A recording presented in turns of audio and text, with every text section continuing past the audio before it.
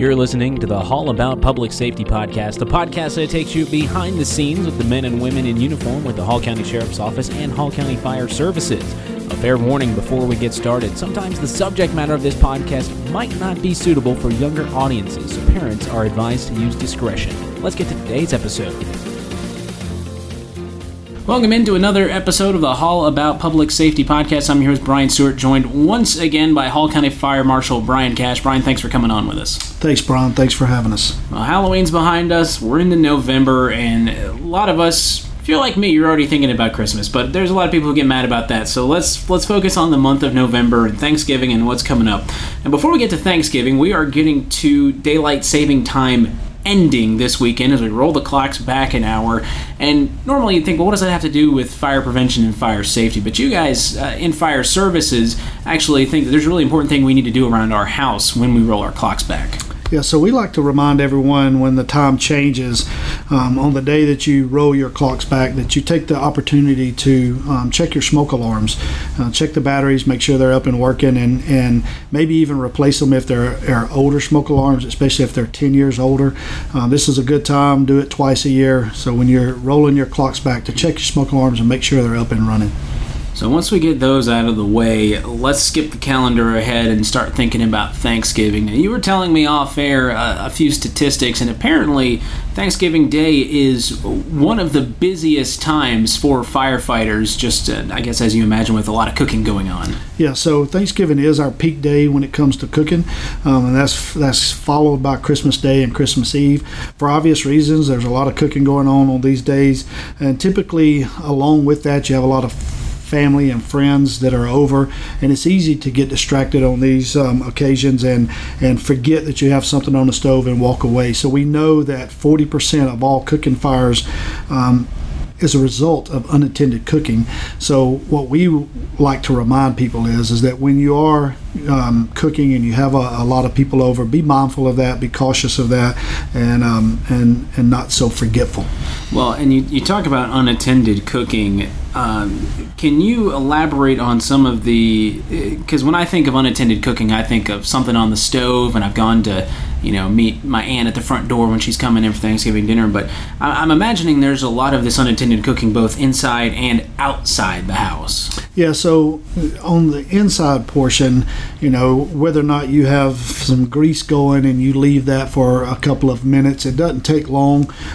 There are studies out there that shows just within a few minutes of leaving some grease on the stove that you can have a fire. For an outside cooking, typically, especially around Thanksgiving, it's the turkey fryer. It's the one where a lot of times people either do not thaw out their turkeys or they put them in wet and they're not dried off.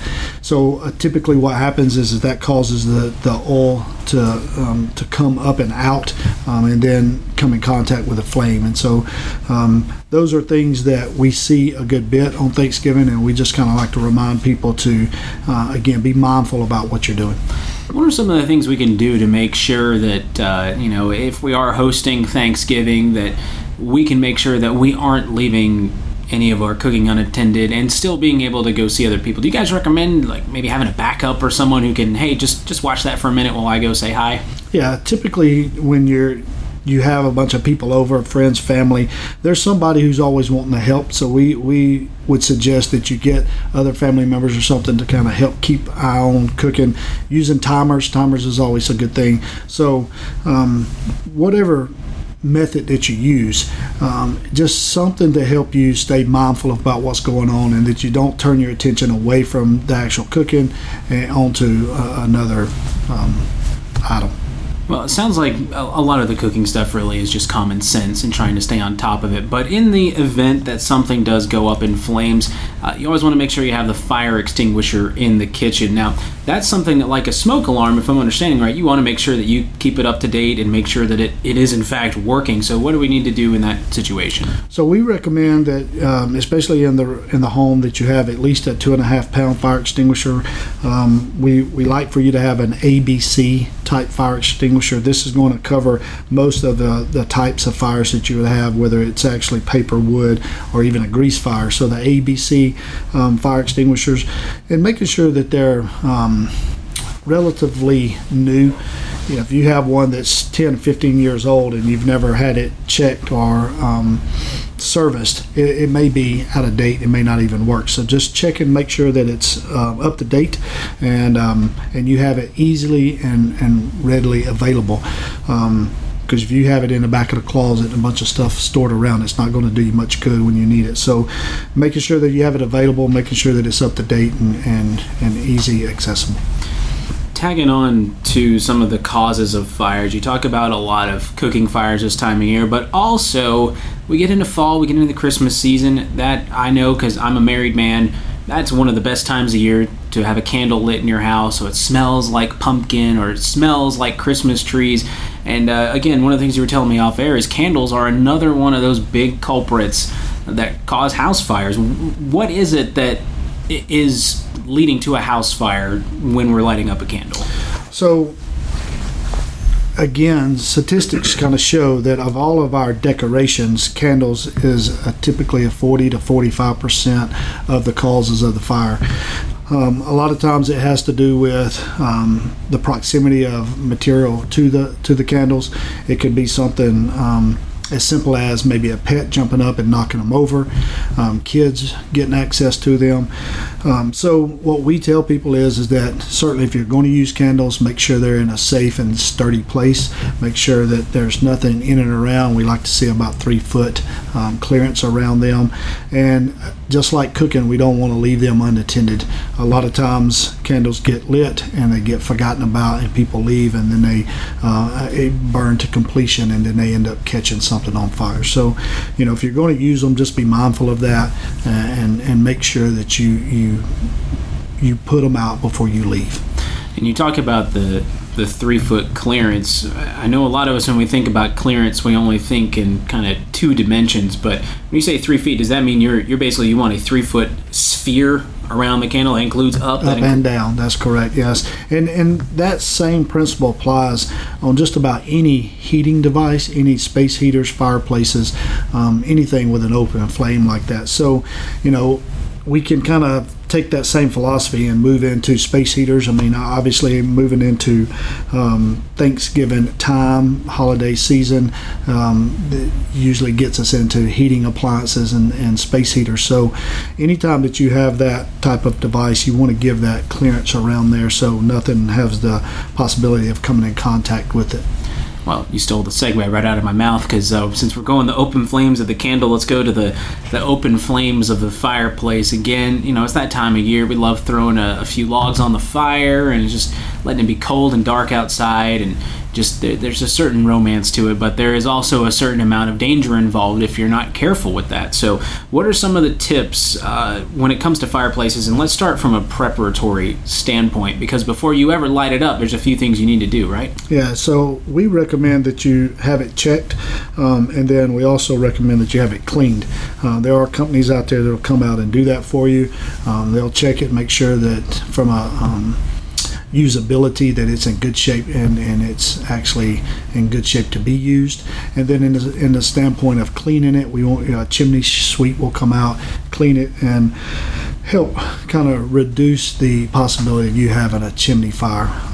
We know that over a time there'll be a buildup inside your chimney that is susceptible to causing a fire. So we recommend that you get it checked to make sure that it's in good shape and that you get it cleaned.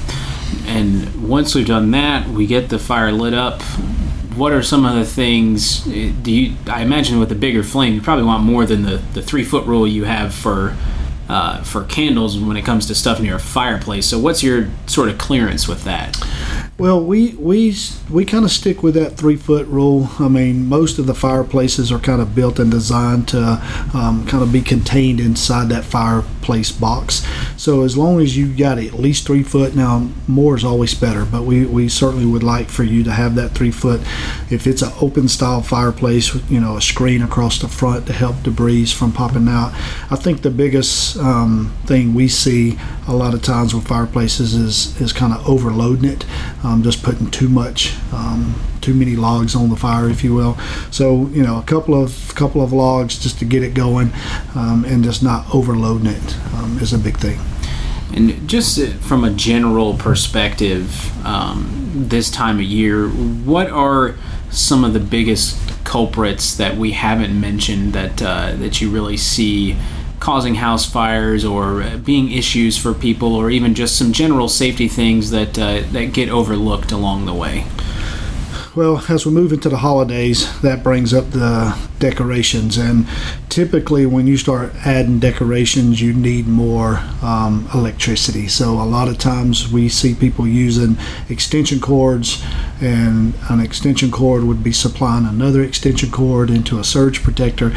So one of the biggest things that we see is extension cords that are overused. And just like most decorations, you use it for the holiday season, then you put it away. And over a period of time, years, in some cases, that extension cord's getting rolled up, put in the attic, rolled up, getting put in the attic. So you have the situation to where this extension cord or any of your electrical devices getting some abuse to them over time, and so they break down and they're easy to malfunction. So what we tell people is check all your extension cords, check all your cords for your decorations, make sure they're in good shape, make sure they're not broken or frayed, and be mindful of the fact that the extension cords was not really designed to run one extension cord toward the other. It's really just kind of designed to run from your outlet to whatever you're using. And so overloading those is something that we see, and we would like to remind people to be careful of doing that. All right. Hall County Fire Marshal Brian Cash, thanks so much for coming on the podcast with us and giving us a few tips to make sure we have a safe and happy Thanksgiving. Thank you. And speaking of that, we hope you have a safe and happy Thanksgiving, and we will see you in December. Thanks so much for listening to this episode of the Hall About Public Safety podcast. Episodes come out monthly. You can find links to them on hallcounty.org and in the monthly county newsletter. And of course, be sure to subscribe to us on Apple Podcasts to get all the latest content. I'm Brian Stewart. Thanks for listening.